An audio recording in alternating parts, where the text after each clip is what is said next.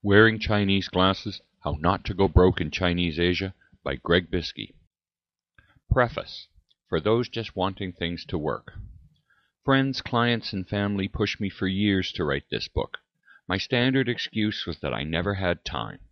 A shift in career focus a few years back changed that. For my 50th birthday present to myself, I stopped leading projects in Chinese Asia and returned to my first love, cross-culture. Leading projects is a game for youngsters, especially when you live 15 time zones away from your team. No more working Chinese hours and 2-hour conference calls at 3 a.m.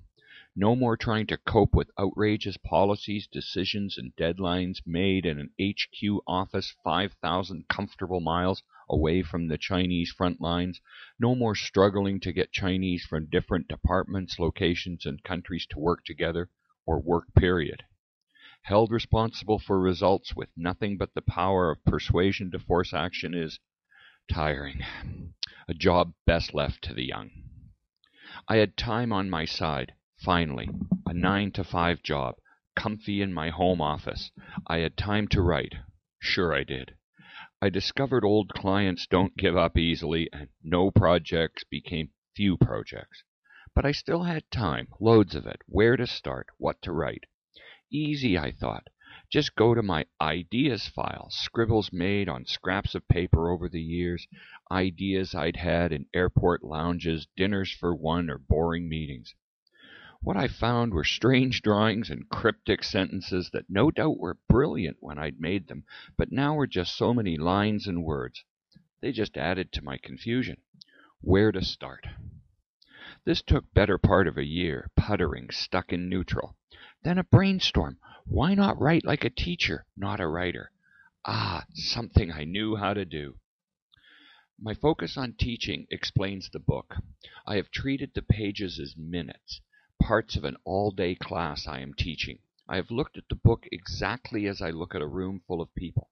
I may never see them, you, again, and this is my one chance to pass on what I know. I dislike jargon. In graduate school, we students were asked what we planned to do with our degree. Trembling, we said pollster, organizer, aide, teacher, even lawyer, all respectable, predictable political science, my department, professions. My turn. I'd like to write a magazine on international politics sold beside the tabloids and supermarket lineups. I can explain international politics using backyard politics as examples, a neighbor's tree on your property, fixing a common fence, loud music at night. The principles are the same. Professors were not amused. I have followed that approach, using everyday examples to explain complicated subjects in everything that I've done since, including this book. Every day airplanes land in Chinese Asian airports full of Westerners who just want to make a buck.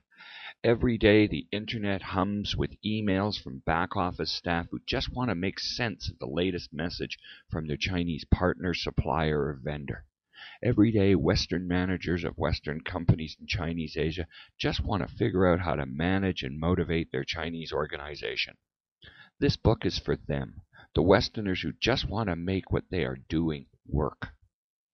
Putting my teach, not write focus and my everyday examples and language together explains the conversational tone I hope I have managed throughout the book. As one kind friend put it, it's just like you are standing there in front of me speaking the book. That familiarity is certainly what I've tried to achieve. Instead of reading the book, I have tried to make it as if you and I are just talking about things Chinese.